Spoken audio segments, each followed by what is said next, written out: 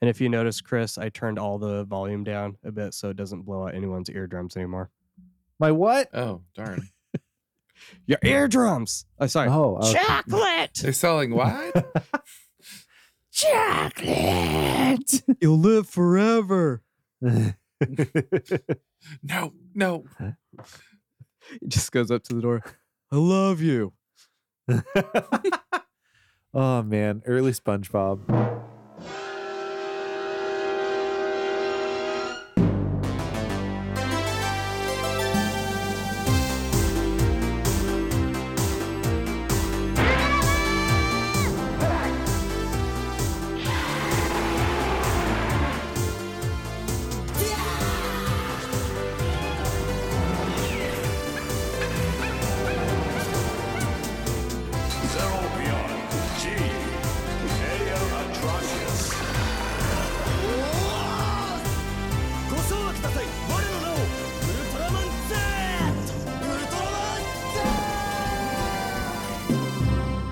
Hello and welcome to this episode of Saved by the Belial, an atrocious Ultraman podcast where we continue to leave all the offensive jokes off the air. The show where we only have 3 minutes to talk about an episode of Ultraman. I'm David. I'm Chris. And joining us is the laudable, praiseworthy Rob. How are you, Rob? Laudable and praiseworthy. Well, now I'm great. I'm on cloud 9. I'm feeling good. Glad to be here. Glad you're here. Glad to be here, Tim. I feel like a sports announcer suddenly for some reason. Are we talking about curling tonight? I hope we're talking about curling tonight. Curling with the boys after the podcast. That's the life that I call a little curl. we could all just be living in Canada right now, and that could be our pastime. But instead, here we are, trapped in the southern states, toiling away. Mm-hmm. Frick. But Rob is joining us to talk about some lucky number Ultra Slevin tonight. But before we do that, What's in the Ultra box? we figured we'd let Rob talk about himself a little here. I realized with episode number 1, I was a little harsh by telling Kyle no one wanted to hear about his personal life. But Rob, if you wouldn't mind, He did proudly tell us he was married. Yeah, right. But just talk about yourself a little bit. You know, I know you have a podcast under your belt. Anything else that maybe the listeners think you should, that they might want to know about? Sure. Well, my name's Rob. I'm a host on Tokyo Lives. It's a Giant Monsters podcast. It's generally goofy, generally to extremely goofy, I'd say. Personal life. I'm just I write goofy stories about superheroes. I'm working on a very long-lasting audiobook that I'm finally getting to the point where it's like I can publish it, and I'm feeling very good about that. I'm just a normal, just a little town Texas boy living his big kaiju dreams With a mustache and a motorcycle. with a mustache, motorcycle, and a mullet. And the mullet is glorious. I'm glad to hear That you're is still working true. on the audiobook, though. Yeah. It's Adventures of Speedster and Shield Guy. It's a superheroic comedy about best friends trying to save the world and pay rent. Guess which God, one's that's harder? tough. Turns Rent. out. As a former landlord. That's awesome. So, Rob, we didn't really get into it with the bonus episode because we had so many other things to talk about. We were oddly fascinated with shins on our episode. And It's true. I feel like this Mhm. is becoming a thing for us now. And I just Giving thought, us a leg up. We all have our fetishes, you know, and some people are into shins, and that's okay. We're just one step above Tarantino. literally. 2 steps. Little heard the word step and got a little Well, no, I mean, if you hot think and about it, heavy. feet, and what do you get upwards? Shin. Ankle, and then right up to that chin. Listen, It goes Quentin Tarantino at the feet, Bill Clinton at the ankles, us at the There shins. you go. I'm going to leave all that in. In Tokyo, in the new podcast Tokyo Drift, for the need for speed. There we go. And I just thought about, too, you could talk about Initial D on there. Huge Initial D fan. Oh my gosh.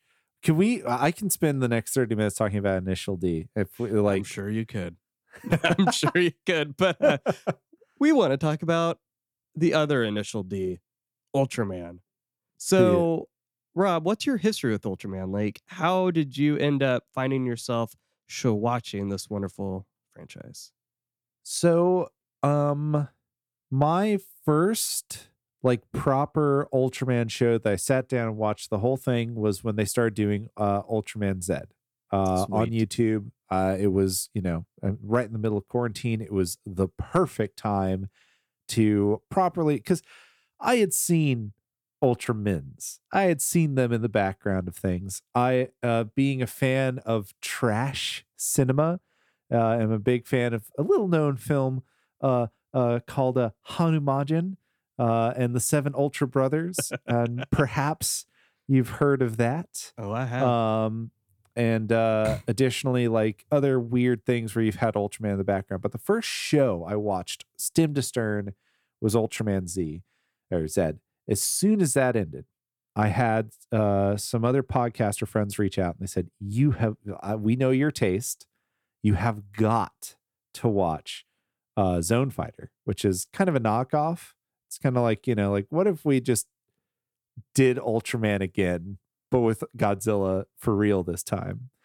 And that show, every second of it, I just was head over heels. And that was right around the time that I started doing the like TV show spinoff of Tokyo Lives, Tokyo Signals, which David graciously joined in for an episode.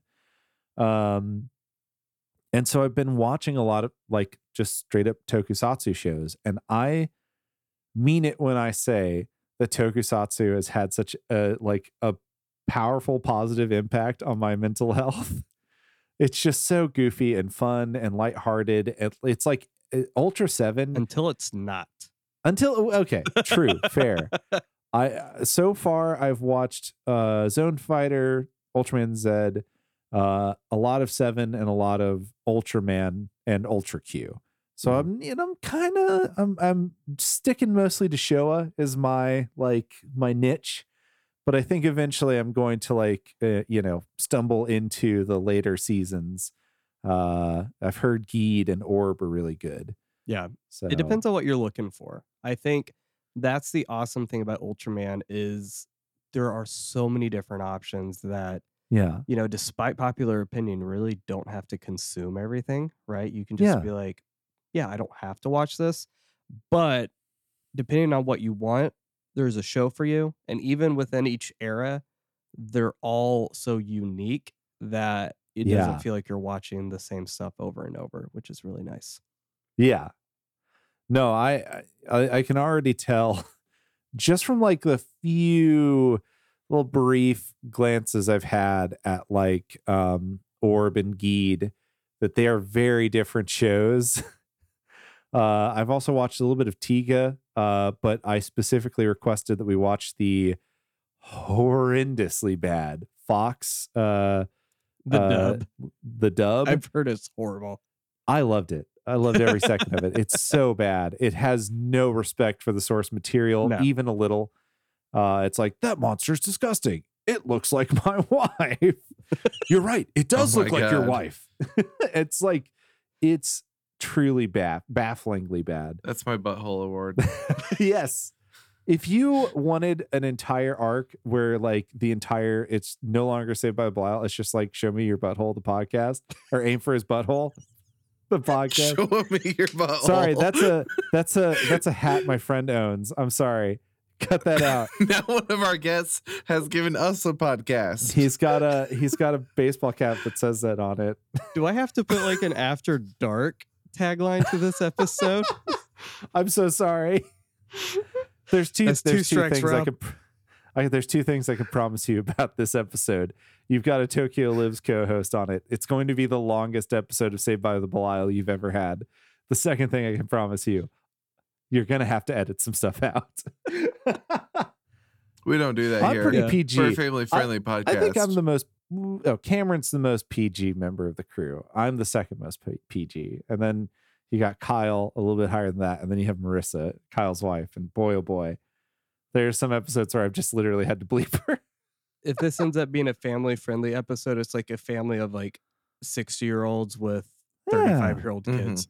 They're adult Yeah. children. Exactly. Yeah. It's listen, family is what you make it. And that's what Ultra 7 has taught me. And I love Ultra 7, and that's what I'm here for Ohana today. means making butthole jokes. Ohana means butthole. So, Chris, do you have any questions for Rob before we start our house cleaning? Would you watch my new movie, King Kong versus Godzilla 97? Absolutely, I would. Thank you. No further questions. Will you donate to his GoFundMe to make it? 100%. Are you kidding me? Yes. I'll star in it. I'll film the whole thing if you give me a script. I mean, I think I only want to do a Kickstarter because if I do that and I don't make it, I don't have to return the funds. That's true. But GoFundMe might get a little weird with That's a good that, point. you know? Well, that's true. It's true. is there a spot for a naked Buscemi? Because he would do a good job for that. That's true. I will write a spot for if you donate to my movie at the $10 tier. Do you want me to You send you the too link? can see I've got the link to I that, can, that sketch. with the $10 tier. There we go. Yeah. Donate $5 to Monsters vs. Men's Patreon and get that link. All right. So house cleaning wise, we don't have any new reviews to share. But Chris, I thought you could read the listener feedback we got from She Who Shall Not Be Named, aka Pre, aka our first guest on the show. Oh. Wow, for someone we can't name. Yeah, you not named only named them, but then gave them two proper titles. 2 honorifics. Yeah. Frick. Yeah, let me read it. Okay. I'm listening to the 7 episode right now, and you being we, mentioned something about questioning why the Pegasa aliens didn't respond to Earth signals in the episode The Dark Zone. I think this episode is really where the theme of the show of the dangers of paranoia and realpolitik kick into gear. Take a look at how almost every alien race encountered in the show is a bunch of a-holes, haha, it's our theme, trying to take over the Earth. Ultra 7 and humanity ostensibly are exceptions, and Dan wants to fight as hard as he can so humanity doesn't have to be forced to be the same just to survive. In other words, I believe the Pegasa aliens were silent because they fully expected humanity to be dicks, like the Pedan aliens or Metrons. And you know what? We sure proved them right. Take that. Oh boy.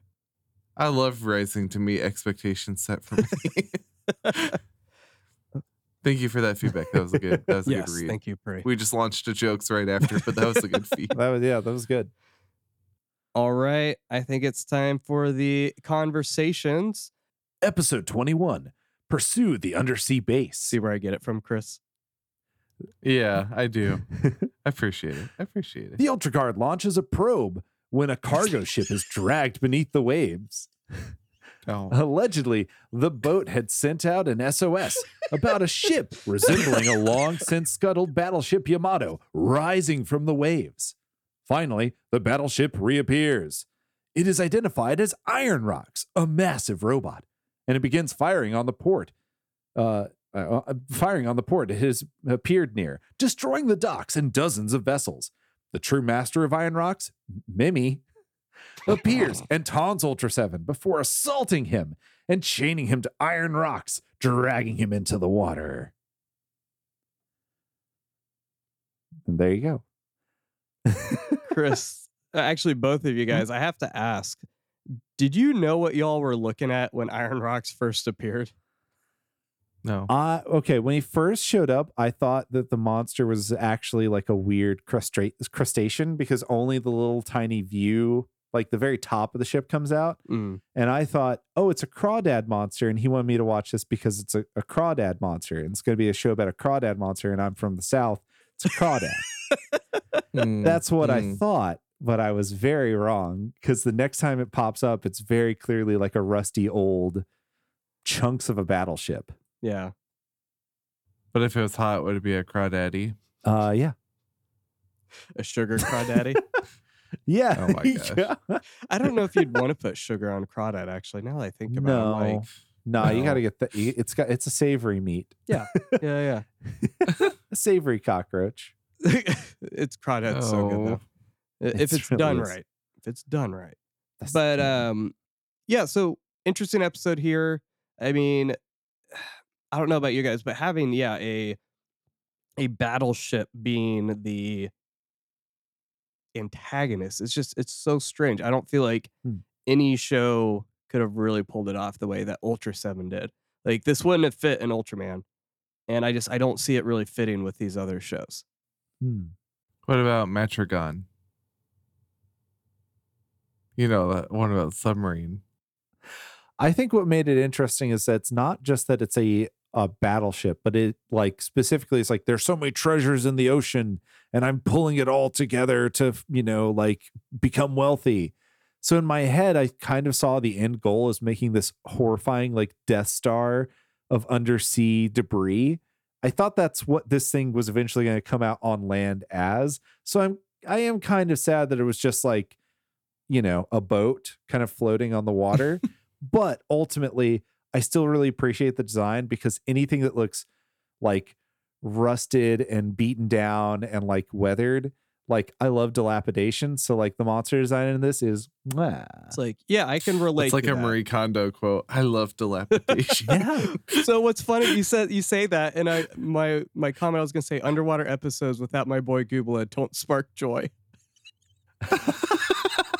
Are we on the same obscure wavelength right now? No freaking That's way. amazing. I love that we don't share notes. Yeah, it's it's interesting too that the bad guy, we get a couple episodes this time around where Ultra 7 doesn't actually save the day. Like it's really the Ultra Guard picking up the slack. Absolutely. I think that's probably one of the most interesting things is that, specifically in this like batch. And it's a hoot. It's very good. Episode 22, The Human Farm. And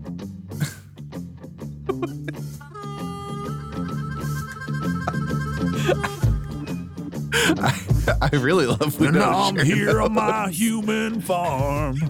I lost my truck and my wife last week. I'm here on my human farm. And there's a guy with an axe for a head. Oh, axe for a head. An axe for a head. I haven't done country voice in a while. I can't do it anymore. Do I still need to try to read? Oh my God. You got it. I believe in you. All right. As you've heard, episode 22, The Human Farm. Anne witnesses a UFO abduct a woman who is then found washed up on the beach, harboring a strange parasite in her body that is causing her body's chromosomes to rapidly decrease. The Ultra Guard investigates as several saucers rise from the oceans, and they find out a horrible truth. The aliens are infesting the women with spores to convert all of Earth's women into incubators for their food. My gosh. Yeah, Rob and I were talking about that before you jumped on. I was like, I have to figure out the right song. He's like, what about Farming Simulator? I'm like, beautiful. Beautiful. Oh man, that's Nailed good. it. So hopefully we don't get hit with like a cease and desist for that. Yeah, well, someone would have to listen. Yeah, it'll be fine. Someone from their recording company. Hashtag justice for John. What happened to that good boy dog? I miss him already. Yeah, what a terrible villain this one had. Truly. You know that website that says if the dog dies or not? Yeah. I didn't know I would need to consult this site for this show. Messed up, man. See, no one told clearly, me. I didn't think the dog died. I figured whoever stole the dog spilled some red paint because they're being very careless. So I'm like, oh my gosh. He was trying to paint a large sign that said, I stole your dog. Well, I just figured, maybe the dog was preventing some illicit vandalism, right? Oh, there you go. Yeah. That's my headcanon. It just after the last episode when I said that there are those aliens that were just like straight up D-bags, the ones that were just mean. Yeah. I've changed my mind. This is the worst villain the Ultra franchise has ever produced. Wow. You know what I love about this episode? Huh. No. And I quote, "It's like a human farm." Yes. It just makes me think of the Simpsons meme. They're like, say it.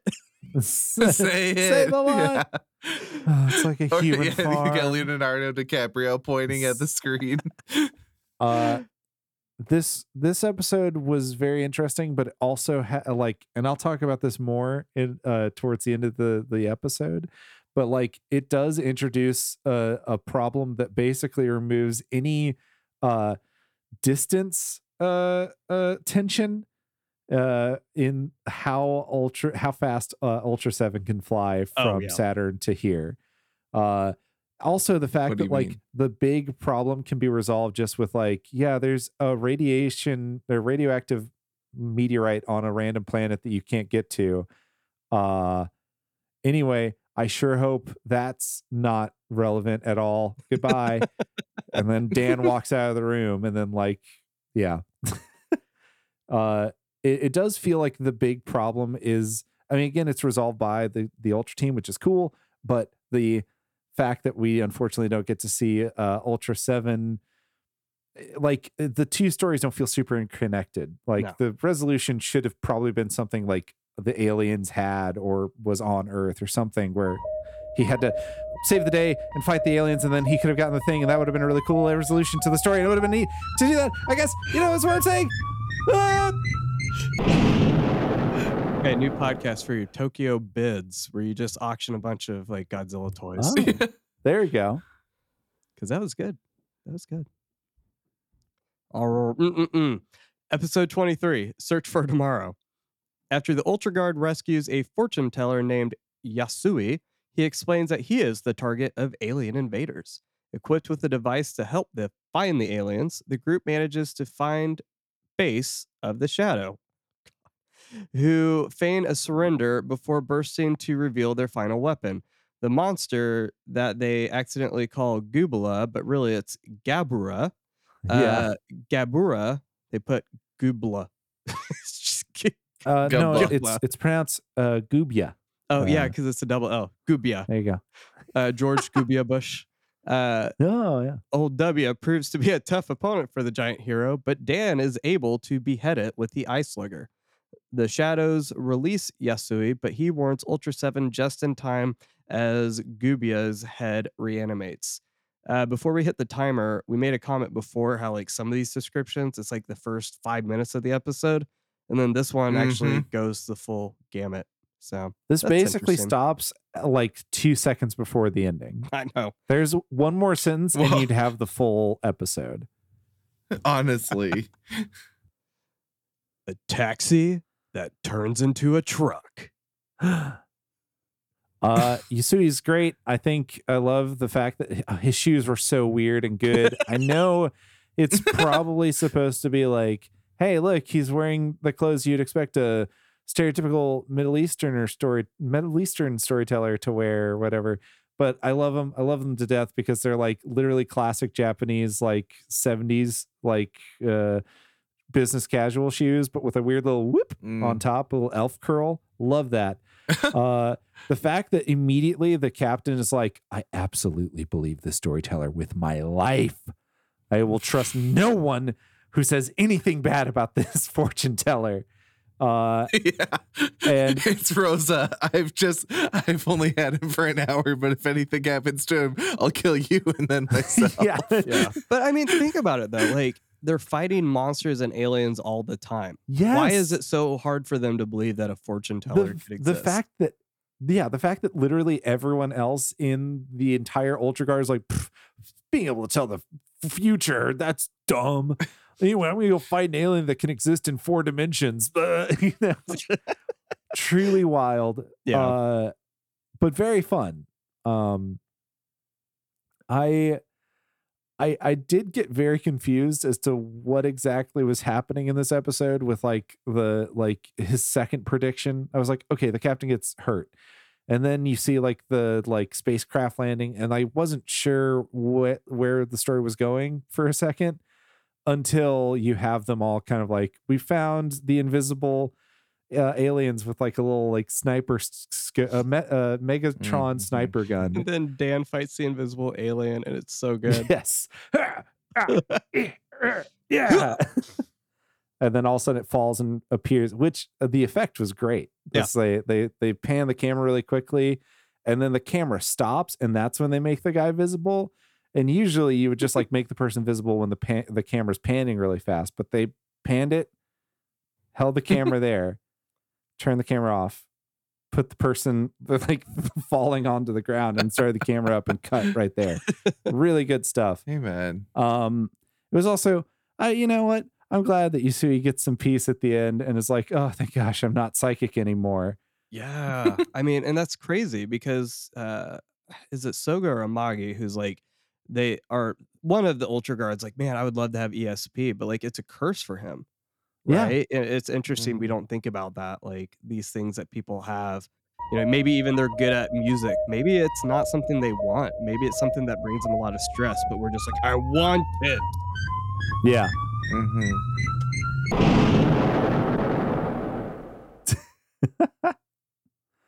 I love that transition. All right. Are you guys ready for episode 24? Yeah, this one's about the end of the Civil War. Yeah. There's a comic I read forever ago in which the Confederates find a way to make zombies a thing, and the last panel is General Lee standing in front of like an army of zombies that are slowly coming back from the dead, and the last line is like, the South will rise again. So whenever someone makes a joke about the Civil War, that's the first image that pops into my head. So episode 24, Return to the North. Furuhashi loses control of his plane, loses control over his plane over the Arctic, crashing into a commercial aircraft. The UG, Ultra Guard, is asked to investigate. A lighthouse in the vicinity releases beams of colored light that transform into an aurora. The lighthouse, which is being operated by a pair of Canaan, have claimed the Arctic as their own territory.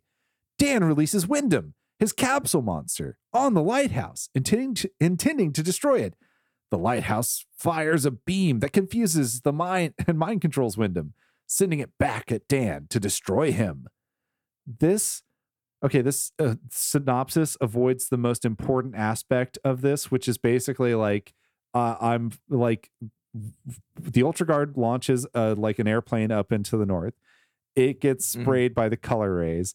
They lose the guy, random Ultra Guard unit number 5. It's just some random guy. And he plows into a private, like a public airplane, like just a jet that was a passenger jet carrying a bunch of people. Then that happens exactly the same again with Furuhashi, where he's flying in Hawk 2 or whatever, and starts to fly, and he loses control. And then the guy is like, hey, activate the self-destruct. Also, your mom's here. I'm really sorry about this.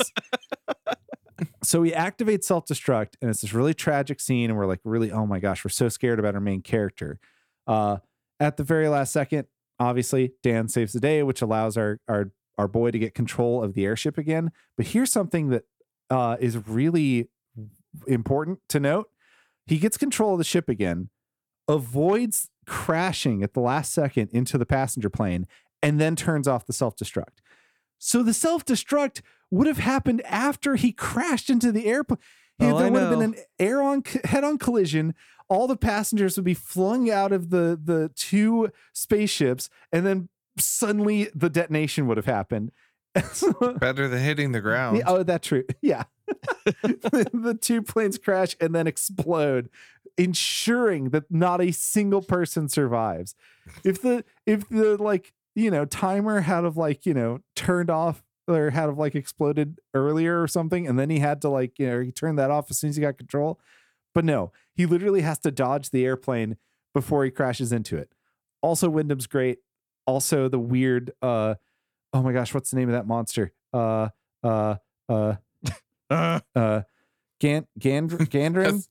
No, wait, that's later. Yeah. What's good for the goose is good for the gandering. Oh gosh. Yeah. This is I posted something on Twitter about it the other day, but Dan's face when he picks up the phone before everyone else is just pure beauty. There's so many good this show is filled with so many good reaction images from the Ultra Guard. It really would be. I cannot stress enough how you can, like, anytime the Ultra Guard is on screen, you can take a screenshot and make it your profile picture, and it's like, mwah, perfect stuff. Mm-hmm. Absolutely. It wouldn't be Ultraman if it didn't have a plane crash, though, right? That's true. That's what started the show. That's very, very true. But yeah, that the fact that like the explosion would have happened after the crash is just so funny to me. And it would have sounded like that. Pretty close. Let's see. All right, episode 25, Showdown at 140 degrees below zero. Ooh. After Dan becomes trapped in a snowstorm, he is ordered to get out of the pointer and run to headquarters, which Dan is reticent to do, giving his species weakness to cold, among no other reasons, just that one. Suddenly, with a shake and rumble, the lights in the headquarters go out as the power dies. Someone has bored into the base with a drill to kill the power. Worse still, there's just one thing upon another. It's bad. A monster appears in the darkness, breathing frigid air into the base. Hey, Chris. Hey, David. It looks like Don Don could have used a tauntaun. Literally every All monster right, in this that's is so fun. Gandar is just a treat. He's like a weird slug. Take slug eyes, attach it to the worms from Beetlejuice, the sandworms, and then give them a starfish, a giant starfish backpack. I love this dude. What a weird, goofy design. And like his eyes are like kind of closed, so he looks sad in every shot that he's in. That's true. And I love the pole or prole or whatever they are. Pole. The what? Yeah. Alien pole. They're so awesome. It's just these little tiny bouncy like string puppets that appear in fire and talk to Dan psychically to mess with Alvin him. and the Chipmunks. Yeah. Yeah. Absolutely incredible. That's one of the things that makes the show so good is the use of every practical effect. Anything we can throw at the wall to show off what's happening in weird ways, they do. Whether it's suitmation, like puppet animation, I guess. Weird, like puppetry where this, like with these guys, or just like the miniatures that they just really utilize. This episode specifically focusing on the Ultra Guard so much and having them be like really A, the heroes again, but B, more importantly, like the reason that like the pole aren't going to destroy Earth is really cool. Yeah. One thing I didn't understand or thought was supposed to be really important for like later episodes, but maybe it wasn't, is it's like, oh, because you got so cold, Dan, now your powers are always going to be a little bit weaker. And then they don't really utilize that much, except for one time when he tries to see through metal later on. At least in the batch of episodes that I watched here. But yeah, I don't know. I mean, like in the Zero movie, there's cold and that's not brought up. So it's just, yeah, it's kind of hard to say here. How do you guys feel about Miklas though? Like, Saint Nicholas. I love Miklas Pickles. So his horns have that like old bowling pin coloring where it's like white, but then like tipped with red or blue. Yeah. He has a lion's mane, but made of leaves and vines. He's got a big tiki man head, and I love it. He's so good. Yeah. More Miklas, please. Yeah, it's just not fair. Dan unleashed him just so he could find his eye. It's like, what a jerk move. Well, guys, I do have an announcement to make. So while we were recording that episode, I got a text, and it says, Night Connect. Connect with 124 local ladies in Kansas City online. Call 816-335-3000 and connect. Text what was that number again? Hold on. Wait. You're going to have to blank out that number because they are not paying us for ad time. Yeah, wait a minute. 816-335-3000. Oh my God. Send them an invoice, David. We just read that number twice. There are 140 single women in David's area who 124. need food and shelter. Nope. One texted me back. 123. Just kidding. I got a friend of mine got like the weirdest like spam message ever, which was like, hey, and it was like, it wasn't Aaron. It was like Anson. Hey, Anson, I had so much fun last night. You know, I just wanted to like send you a message and like see like what's up. And then when my friend was like, hey, sorry, I'm not Anson. I don't know who that is. They were like, oh, I guess someone gave me a fake number, but you sound cute and cool. Do you want to talk? Like all he said straight up was like, some people live the dream. I wish I sounded cool via text. They're definitely, listen, frick, man, Chris, there are spam bots out there who will make you feel. There's a spam bot for me. There's a spam bot for everyone. Oh, I think we can just end the episode now. Sweet. There we go. All right. Episode 26, Super Weapon R1. The Ultra Guard extols the virtue of the weapon, the R1, which is capable of producing the force of 8,000 hydrogen bombs, which is not over 9,000. But Dan is chilled. Oh, Rob, here you go. Chill. See? Cold. At the destructive He's so power, cold. believing it to be an impediment to a permanent peace in the universe. Its creator chooses the planet Gieron, far away and seemingly uninhabited, for a test. But a being from the planet Gieron mutated farms stuck on the brain to a monster and races toward Earth, proving that incorrect. This episode. Okay, it's heavy-handed, I'll admit. It really just pushes forward the the message very, very directly and cleanly of like being very anti-nuclear proliferation, because the entire idea that this episode is leaning on is just like build bigger weapons constantly. And everyone in the Ultra Guard's like, it would be so cool if we had even more bigger and crazier weapons. And their response to this big crazy monster is a bigger, crazier weapon. And Dan's reaction to this is immediate disgust. Mm-hmm. And I get that it's heavy-handed. I get that it is not even trying to be a metaphor. I don't think it's heavy-handed. I think it's absolutely appropriate. It's just, it's such a sobering episode to me. Like, as soon as I started, I'm like, oh God, it's this episode again. Like, it little trivia. So this monster, Starbam Gieron, shows up in a later show, and people were actually upset because they didn't like the fact that such a meaningful monster was taken out of that context and put into something less serious. Sure, that makes sense. Yeah.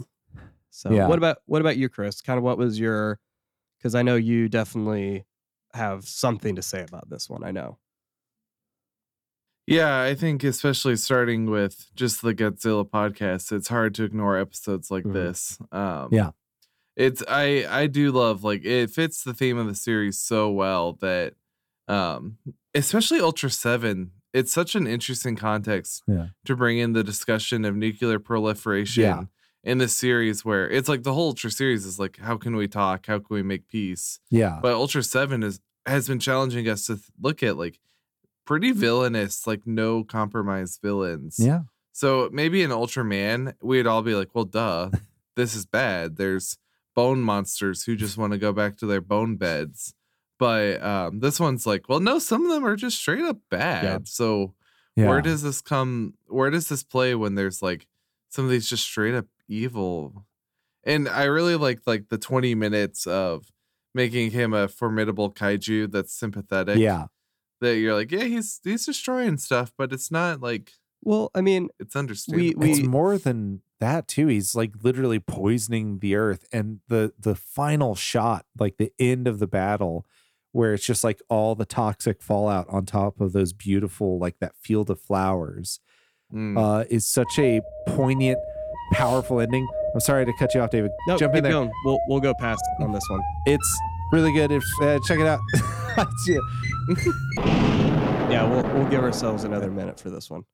Yeah. I adore this episode. My girlfriend was the one who called it heavy-handed, and I saw David's reaction at first, and I thought that you were in the same boat. So I was like, hey, listen, I understand that it's like, but like, it's like, how can you take this message, parse it down in a way that any viewer at any age range can watch and understand and digest the horror of the Cold War?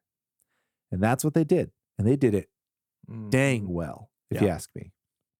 See, the thing that bothers me about this episode, in a good way, is the fact that, Giron, or Starbem Giron, sounds like a Jewish rabbi, he wouldn't have existed without the R1, right? Yeah. So we created this monster. He's flying to Earth, but we don't know why. And then dude lands on the Earth and is just hopping around. Like, he's not doing anything. That's the thing that I'm sitting here and being like, he doesn't even seem like an immediate threat, but the Ultra Guard's first decision is just to drop bombs. And then clearly at that point, they're like, well, we need to keep making these same mistakes that we've already been making. And that's, to me, is just this trap you get into with, we talked about this idea of the myth of redemptive violence, where it's like, well, what's interesting to me throughout history is that if peacemaking doesn't work once, we're going to quit and be like, well, it didn't work. But then we're going to keep trying war and nukes and all these different things when clearly they didn't work the first time, but we want to keep hedging our bets there. Yeah. But then any form of peacemaking, we're like, it didn't work once, we're just going to quit. I'm going to tell you something, David, and it's going to break your heart a little bit, but there's cash money in bombs. There ain't no cash money in treaties. Has never been beneficial to anyone in power. This is our next 40 seconds. Got to get that cash money. I didn't know you had to. As bleak as that sounds, there is always going to be a profiteerizing from this. So there's an angle that is missed here. Specifically, they're focused in on the aspect of human nature of wanting to protect yourself with violence at all costs. I will just wipe out the enemy so that I will be safe. But there's an extra layer outside of just that fear that exists, which is there's also a big profit motive in the war industry. So man, as tragic as it is, I don't know, it hits deep. Them's the grapes. Yeah.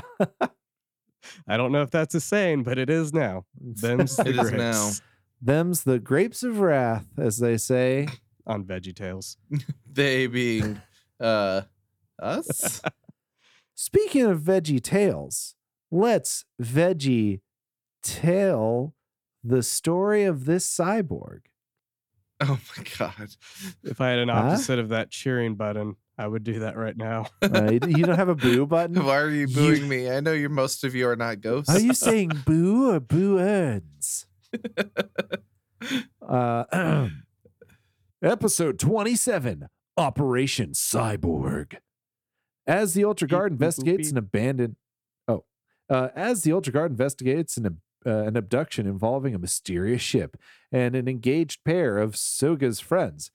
Though the woman is found on the beach, her future husband Nogawa is altered by the alien Borg in hopes of using him as a tool to further their invasion. When he returns, Dan's suspicions as to his demeanor lead him to tail Nogawa. There we go. Following his path, Dan finds a trail of bodies and raises the alarm, though Nogawa disappears before he can be caught. Man, that only captures 2/5 of the episode. It's wild how much that misses. You're not wrong at all. That's a rough description. Yeah, pretty much after that, we've got a series of them finding a bunch of bombs that Nogawa has planted all around the base, which are all these little cute Pokemon balls. I loved that. And he's not. I mean, doesn't seem like he's really cybernetic at all. He can teleport through matter at one point. He's got metal in his head. Okay, he's a He's cyborg. that counts. That's fair.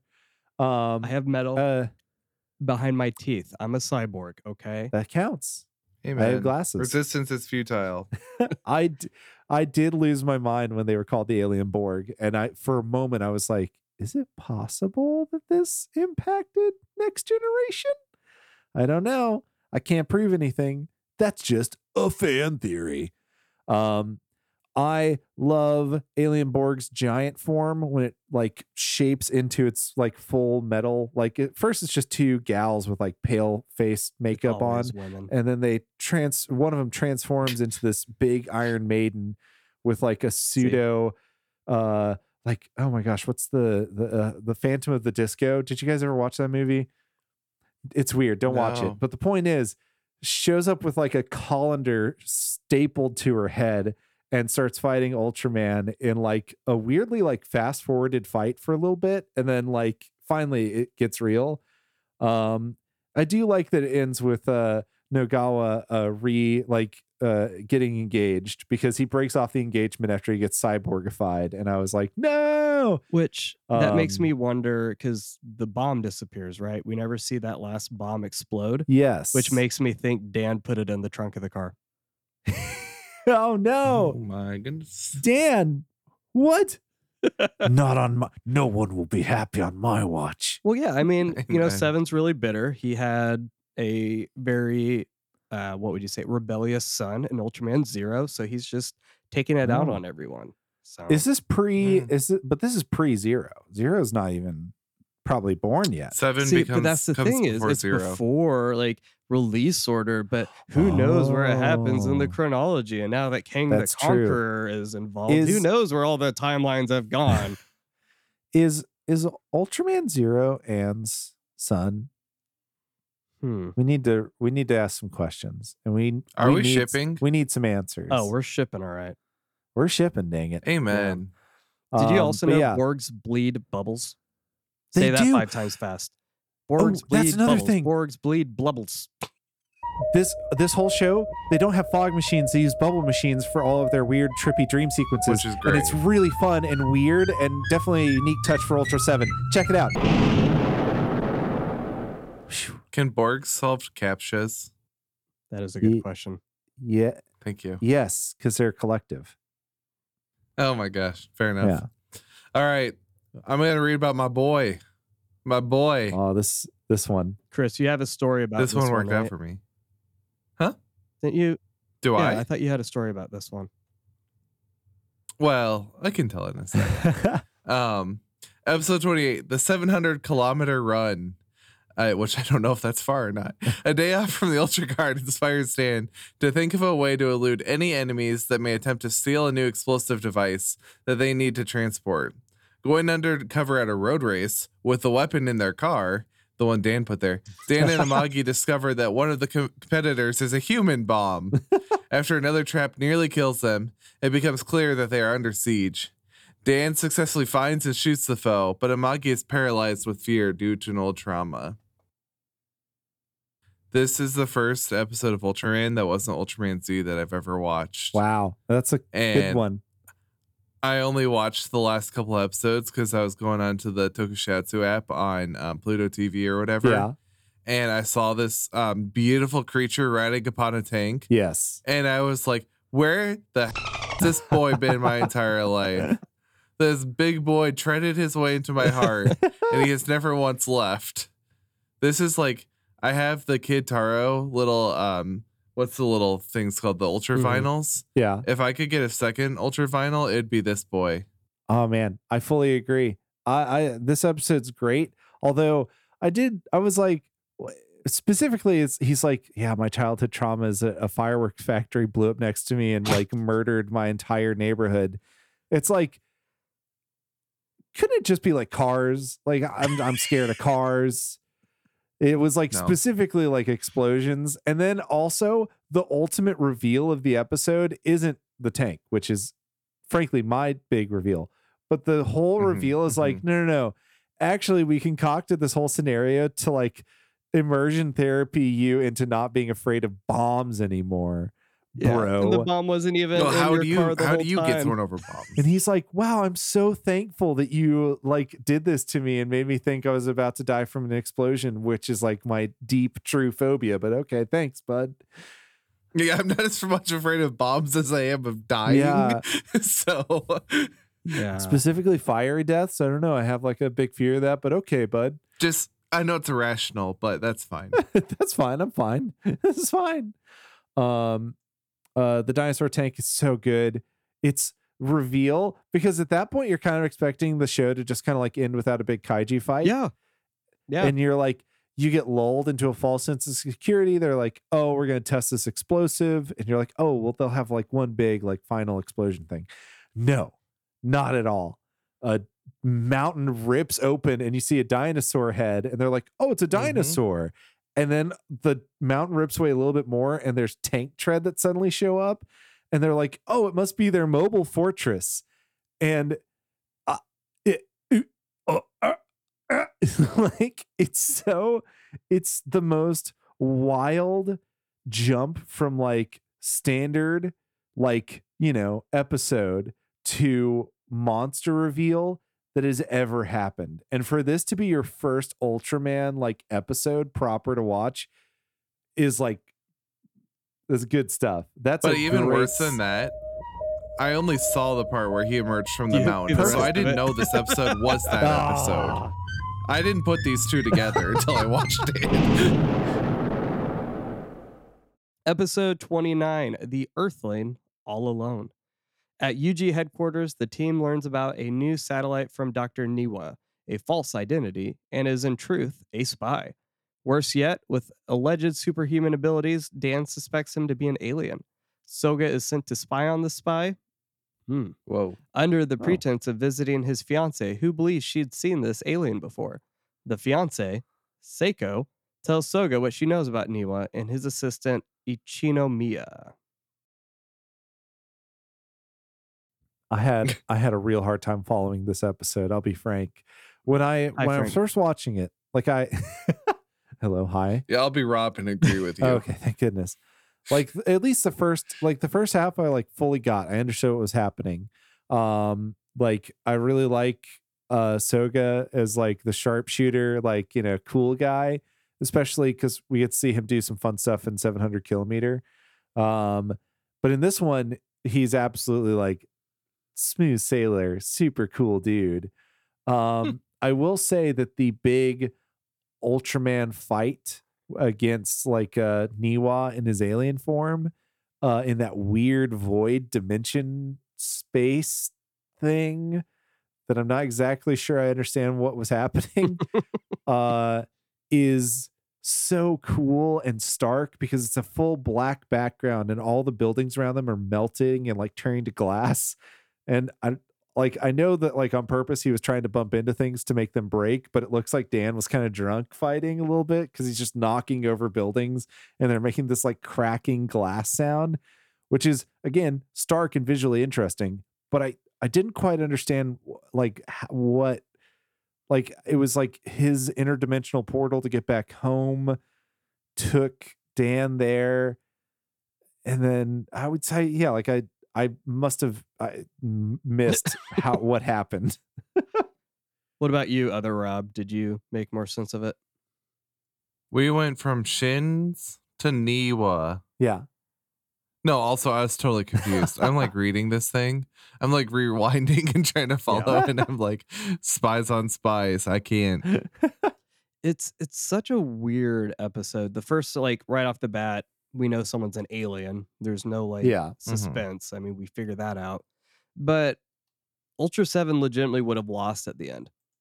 Yeah. Without any intervention. Like we're seeing more and more episodes like this. I remember, well, The cold. Like I say, I remember it just released today, but Ultra 7 episode that we did, number 1, you know, Kyle talks about how Ultra 7 starts out really, you know, overpowered, but, you know, this batch of episodes really solidifies the fact that like Ultra 7 needs the Ultra Guard to win these battles. And I like that. Absolutely. It's nice. I don't feel like we get that as often with the original series, not until the end. So yeah, I do like that. I like the idea of someone wanting to leave the earth, but not also wanting to destroy it in the process.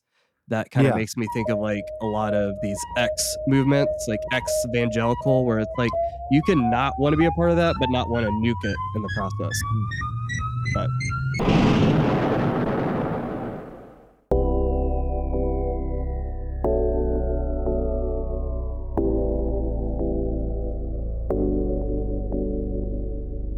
hey everyone, this is the first of hopefully many patron appreciation segments. What we're doing here is just giving a shout out to everyone who has already partnered with us in our Patreon, where we are taking the money that we are receiving and giving it to the Ultraman Foundation charity.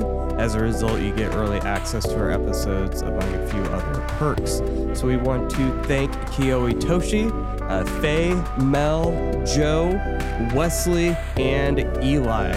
Your donations are greatly appreciated, and we are confident that this is going to be used for something very, very good to help the kids over there in Japan. In the meantime, if you're not aware of what we're doing here, or maybe you're interested, you want to partner with us, you can head over to our Patreon at patreon.com/atrociouspod. Now back to the show.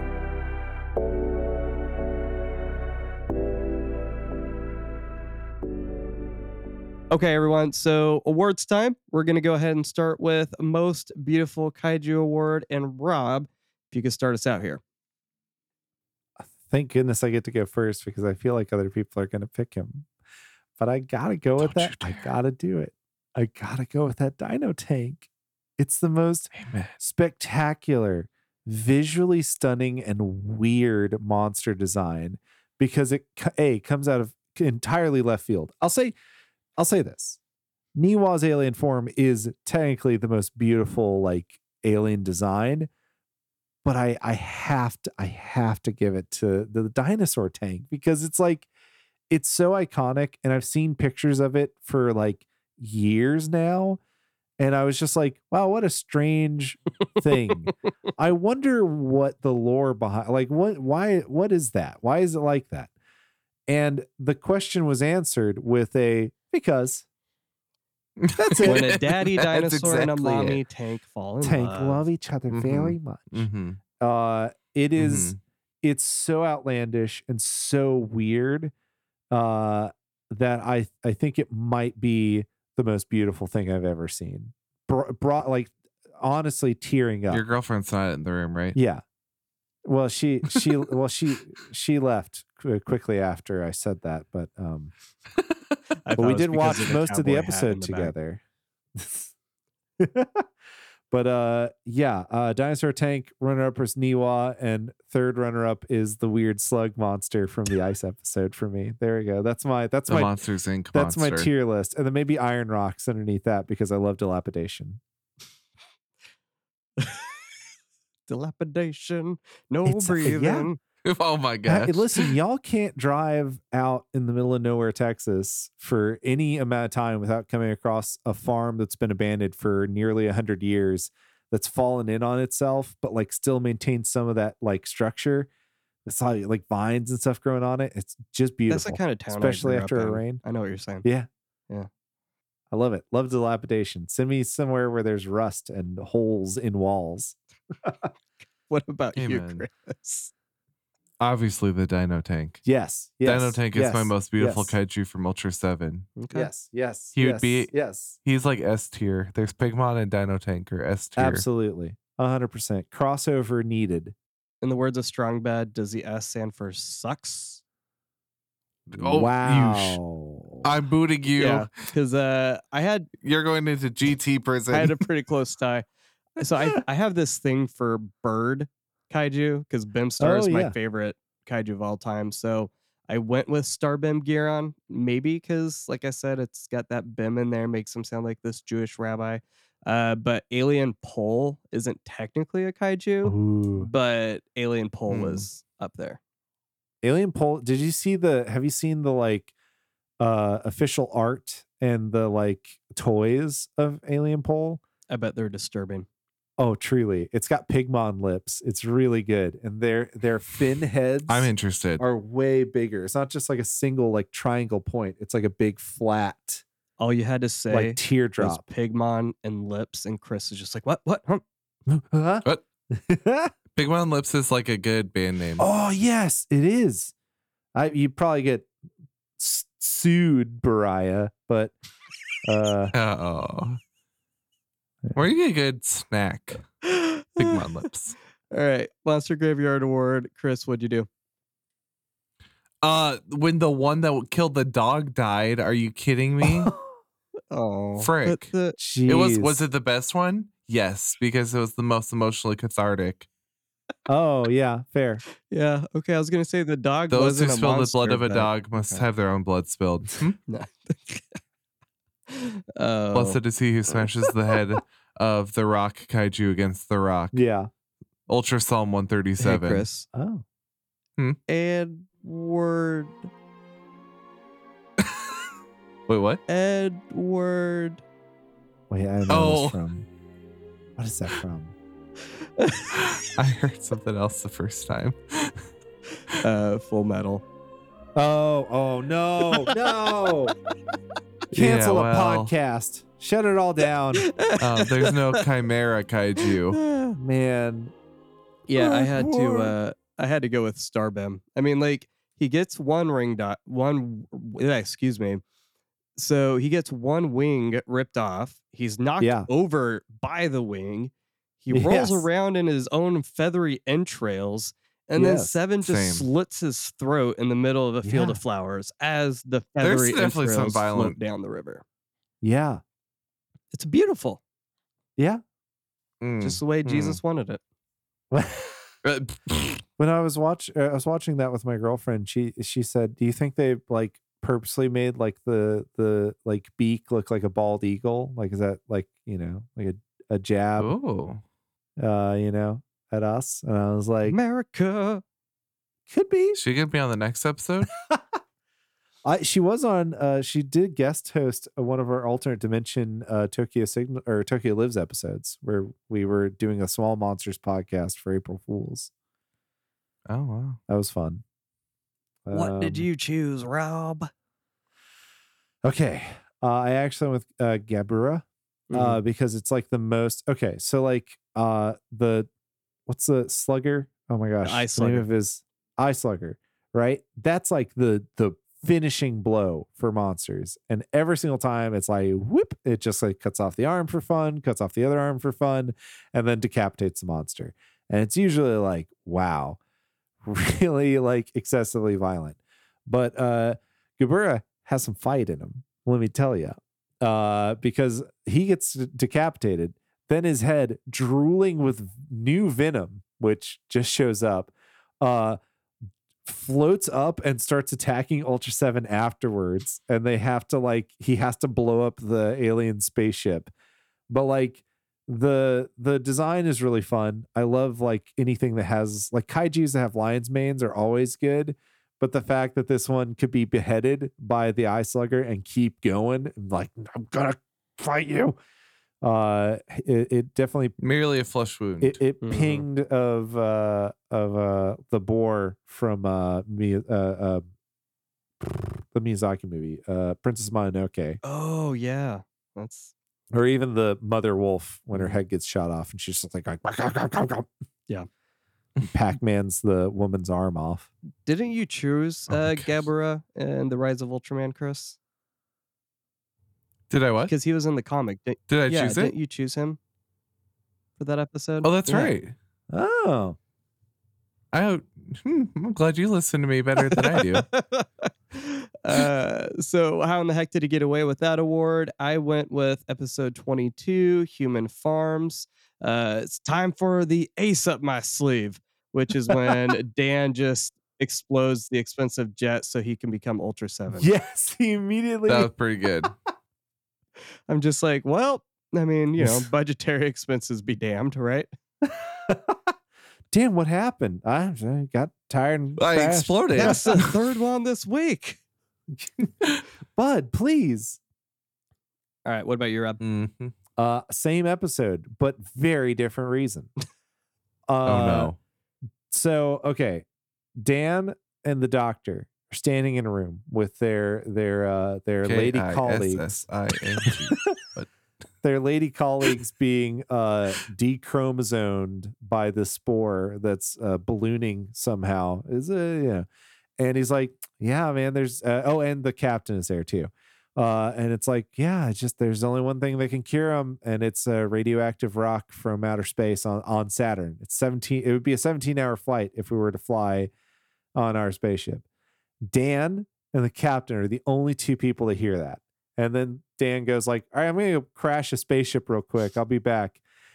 And then Ultra 7 shows up at their front door and says, here you go. Here's your magical rock that you need. And they just know that Ultra 7's going to go get it. Like, they're like, don't worry. Ultra 7 will take care of that. Now that we've fought the bad guys. At this point, I think it's pretty clear Kiriyama knows Dan is Ultra 7. There's enough. There's enough signaling going on that he's stolen suspicious glances of something. and looks. Yeah, because there's a few times where like something will happen to Dan, and Captain's like, "No, don't worry about it." Like, yeah, he knows that's true. It's gonna be okay. But, that's fair. Just like Shin. Okay, now you're just like shoehorning Shin in. No. Remember every time he was just like, they're like, I think Shin's dead. And they're like, oh, we'll worry about that later. Don't worry. He's just a statue. We shouldn't worry about Chris, it. that was a joke. Shoehorn. Oh, I thought I was like, I'm actually making a good point for once in my life. Anyway, I also had to choose Ultra 7 moving at the speed of plot. Okay. My big problem for me is that it's also like, for the rest of the show, anytime Dan doesn't just go like, I'm sick to my stomach, I've got to go to the bathroom, show up there, walk outside, quicker than Jupiter, and then just fly to go save his friend before his like plane explodes. Like, it's like, I would imagine you're pooping for 10 minutes. You've got a window. So it's a real bad one. I had bad fast food sushi. Poop. And I'm going to be in the bathroom for the next 30 to 45 minutes. Don't ask any questions or come into the bathroom. This is before TikTok. And then he would leave. But like the thing is, it's like it removes a distance tension. And distance tension is essentially that. It's like we can't get from point A to point B fast enough. Or if we tried, we could maybe just barely make it. We're on a ticking clock. This episode removes the ticking clock forever, because he can fly to Saturn and back in under 17 hours. So he can go real fast. Yep. You want to see me do it again? Oh, that was a good episode of SpongeBob. I was. All right. Aim for its butthole. Rob, you're up. Oh, it's not a funny one. It's a serious one. And I really liked it. Oh, don't tell me. I think we might have all picked this one. Nope. But that's a sad marathon that you keep running as you cough up blood. When Dan talking about the R1 missile, and like basically everyone at the Ultra Guard being like, oh yeah, then we'll make an R2, and then we'll be even more powerful, and we'll protect ourselves from even more aliens, and like everyone salivating. Yeah. Everyone's salivating over the chance of making this super big mega explosive. And he is the one person, and you see him in the background immediately out of like, and they do a great job of like, basically blocking so that every single face is viewable, but there's a person kind of in front of half of Dan's face. So you can't see him fully, but he's in the back with his arms crossed, just sternly looking forward. And everyone else is like, yeah, all right. So before you even get to that iconic line, you already know exactly where Dan's going to be. Good stuff. Good stuff. How about you, Christopher? I had to. If there's a line that I didn't need to write down, it's that one.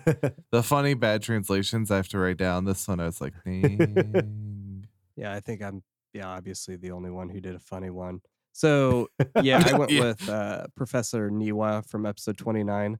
The chair you currently sit in is no simple chair. That's good. Yeah, that episode gets so trippy and weird.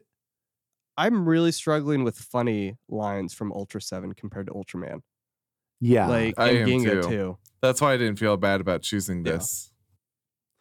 It definitely, and that's one of the things when I first started watching it.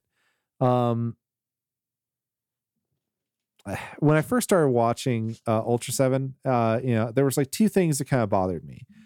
The first that really jumped out to me was I was like, man, this is like kind of starting in media res over and over again. The first like 5 episodes are basically just like, like there's no setup. It's just like, and now we're at a, mansion where a guy has a weird rock and he's a space monster now.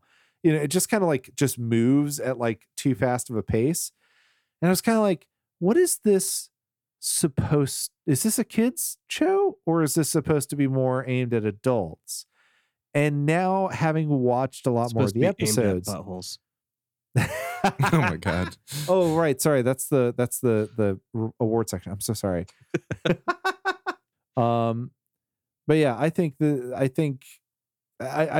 think that it rides that line of like being a lot more adult themed, not like specifically, it's not like more just mature for adults, but it doesn't have the wackiness that I kind of expected from watching like, a little bit of Ultraman and watching Ultraman Z. I was like, oh yeah, this is kind of why I'm, like maybe like you'll have one serious episode. And if you watch Ultra Q too, it is very quirky at times. Yeah. And Ultra Q does have like episodes where it's just like the straights are dire, but like the characters Turtle God. like the turtle episode. But no, like specifically like the Biollante episode where there's just like, yeah, there's a giant plant that drinks blood and it's destroying like an entire like Tokyo. But the characters maintain like a consistent kind of like wacky, whimsical nature to them. The whimsicalness in this episode is definitely dialed back. Not like that's not a negative. It's just like I can definitely see why having an award for like the goofiest line would be harder and harder to fill. I did almost choose, let me see if I could pull it up here. It was the mission was successfully complete. Like, could it have been unsuccessfully complete or successfully Yeah, have you ever heard of incomplete? George W. Bush? Oh, got him. Got him. All right. Mission accomplished. Chris. I really want to Photoshop Ultraman saying in front of the mission accomplished sign, Ultra 7, but then you just like you see like the Ultra guards like standing around him, just like, Are you holding a finger up, Chris? Please do that. I'm giving him the good idea. Oh, okay. I can only see your finger. Finger guns. Oh yeah, wait. It's my pointer. I love how It's my you like index. get up to look as if Yeah, if you got taller, you could see over his body. I know. It's the override. Oh man. I know. That was The viewers at home are so confused right now.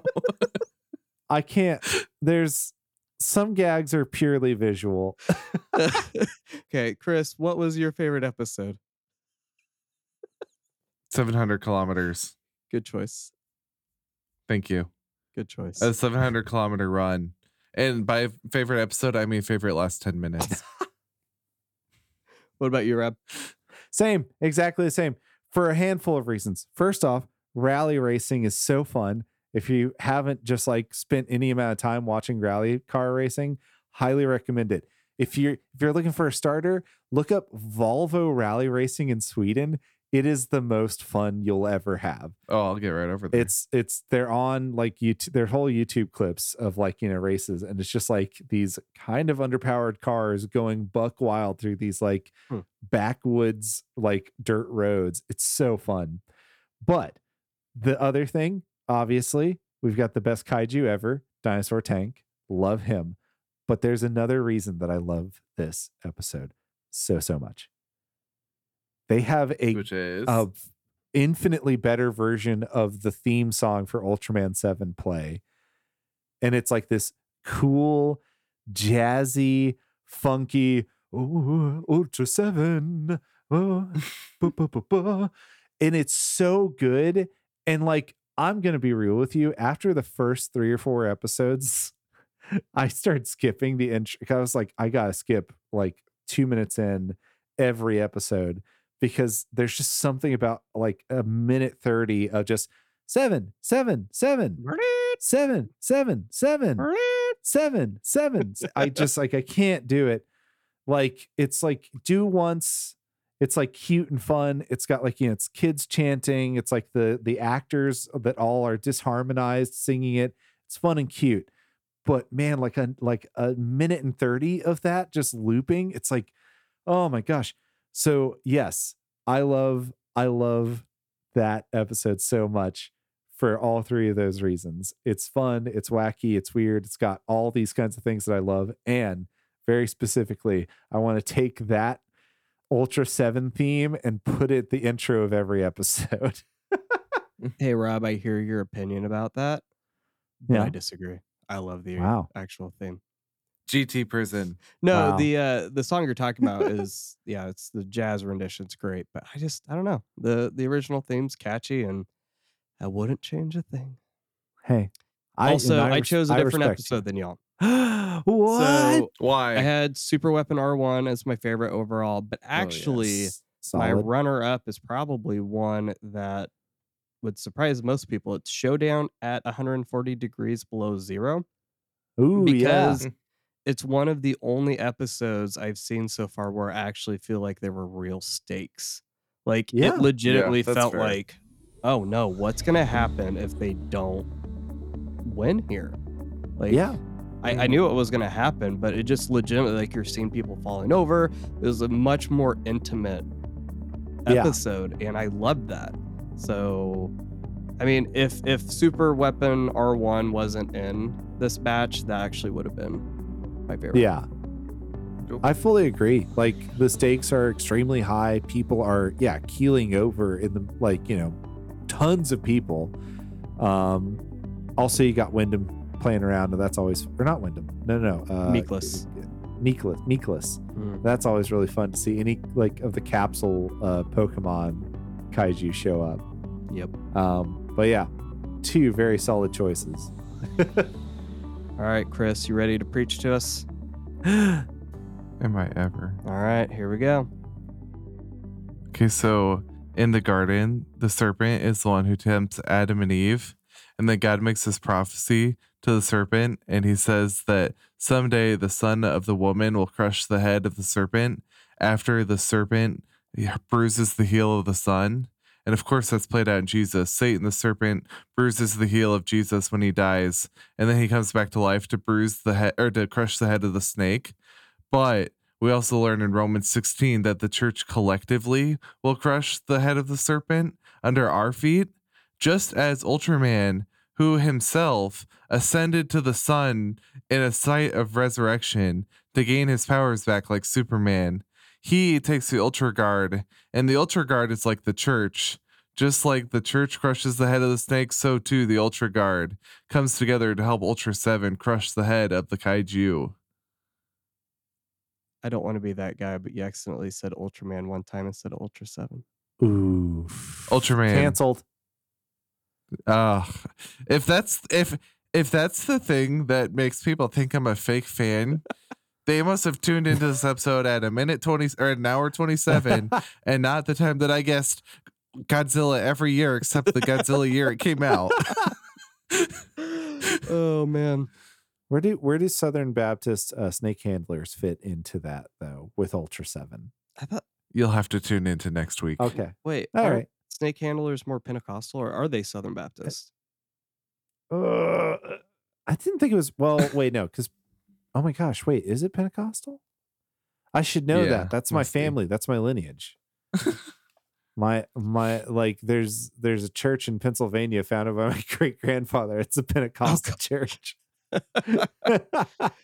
Well, if you got snakes there's your answer. They don't have snakes. It was pretty standard seeming church when I went to visit. They were mice handlers. Oh yeah, that's what they do.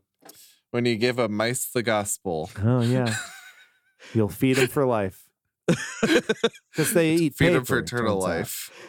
All right, And they're very Rob. tiny stomachs. Rob. Rob. Rob. Yes. What an episode. First he was Rob, then he was Frank, then he was real, and now he's Rob. Yes, what an episode. Let the people know, where can they find you online and in real life? Like, what's your address, Bo? Oh, so okay, you can find Dox me yourself. well, in the ether, you can find me online at TokyoLivesPodcast.com or TokyoLivesCast.com, or download the episodes anywhere you download your favorite episodes, and you'll hear my lovely voice pretty regularly. You can also check out our Tokyo Signals episodes, which are fully helmed by me if you want extra Rob content. And if you're looking for me in person, I do accept challenges to duels, but I'm kind of booked right now. Okay. Send me a postcard via pigeon. They'll know how to find me. They always do. I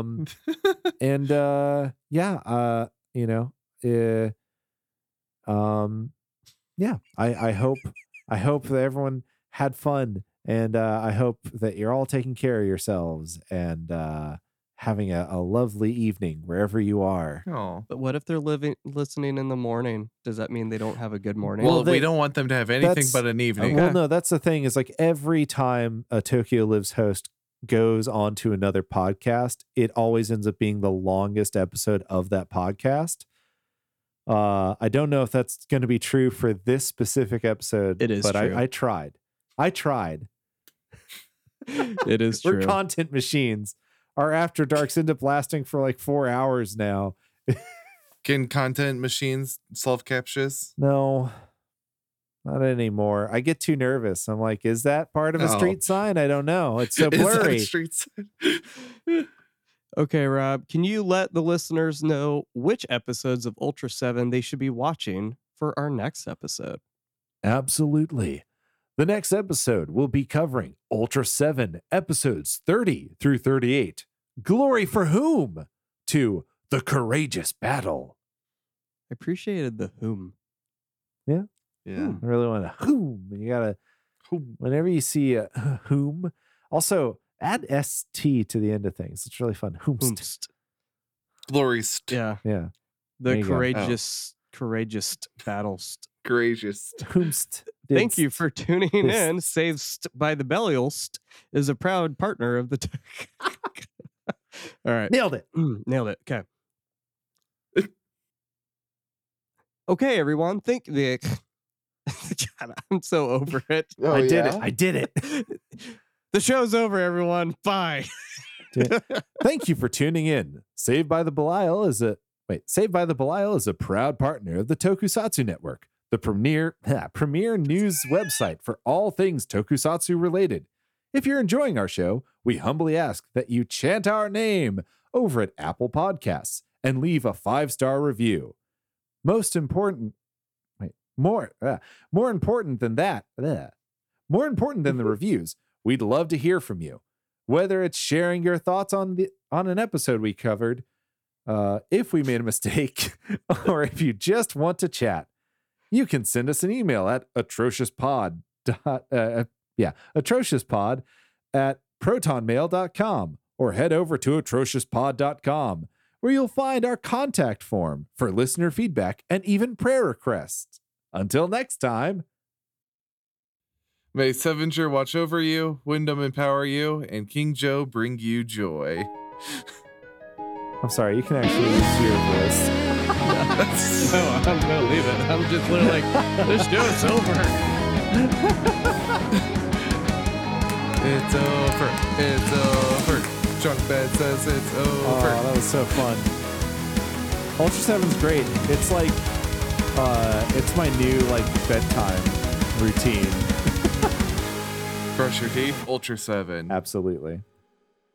Like, it's really the Ultra Guard picking up the slack.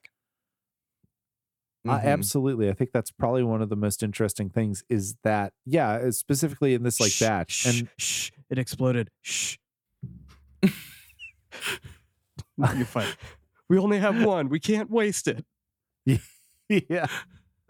It's a hoot. It's very good. I've been kind of enjoying I said this last episode, but I've been enjoying the kaiju villains too. So this round of 10 had some of the most unique and some of the most interesting. Oh, yeah. Guys with cool helmets is the theme of this this art. This whole block. Yeah. Yeah. That iron rocked. This was very good. Yeah. I thought it was a hoot. I loved it. All right, Chris, your turn. I think we're struggling not seeing the 3 minutes, and we don't hear the thing anymore. Oh wait, yeah. Did you do the timer? I never heard that go off. Oh my god. Yeah, so that's why I was saying shh. Sorry. It wasn't set on live. It was set on preview. I am so sorry.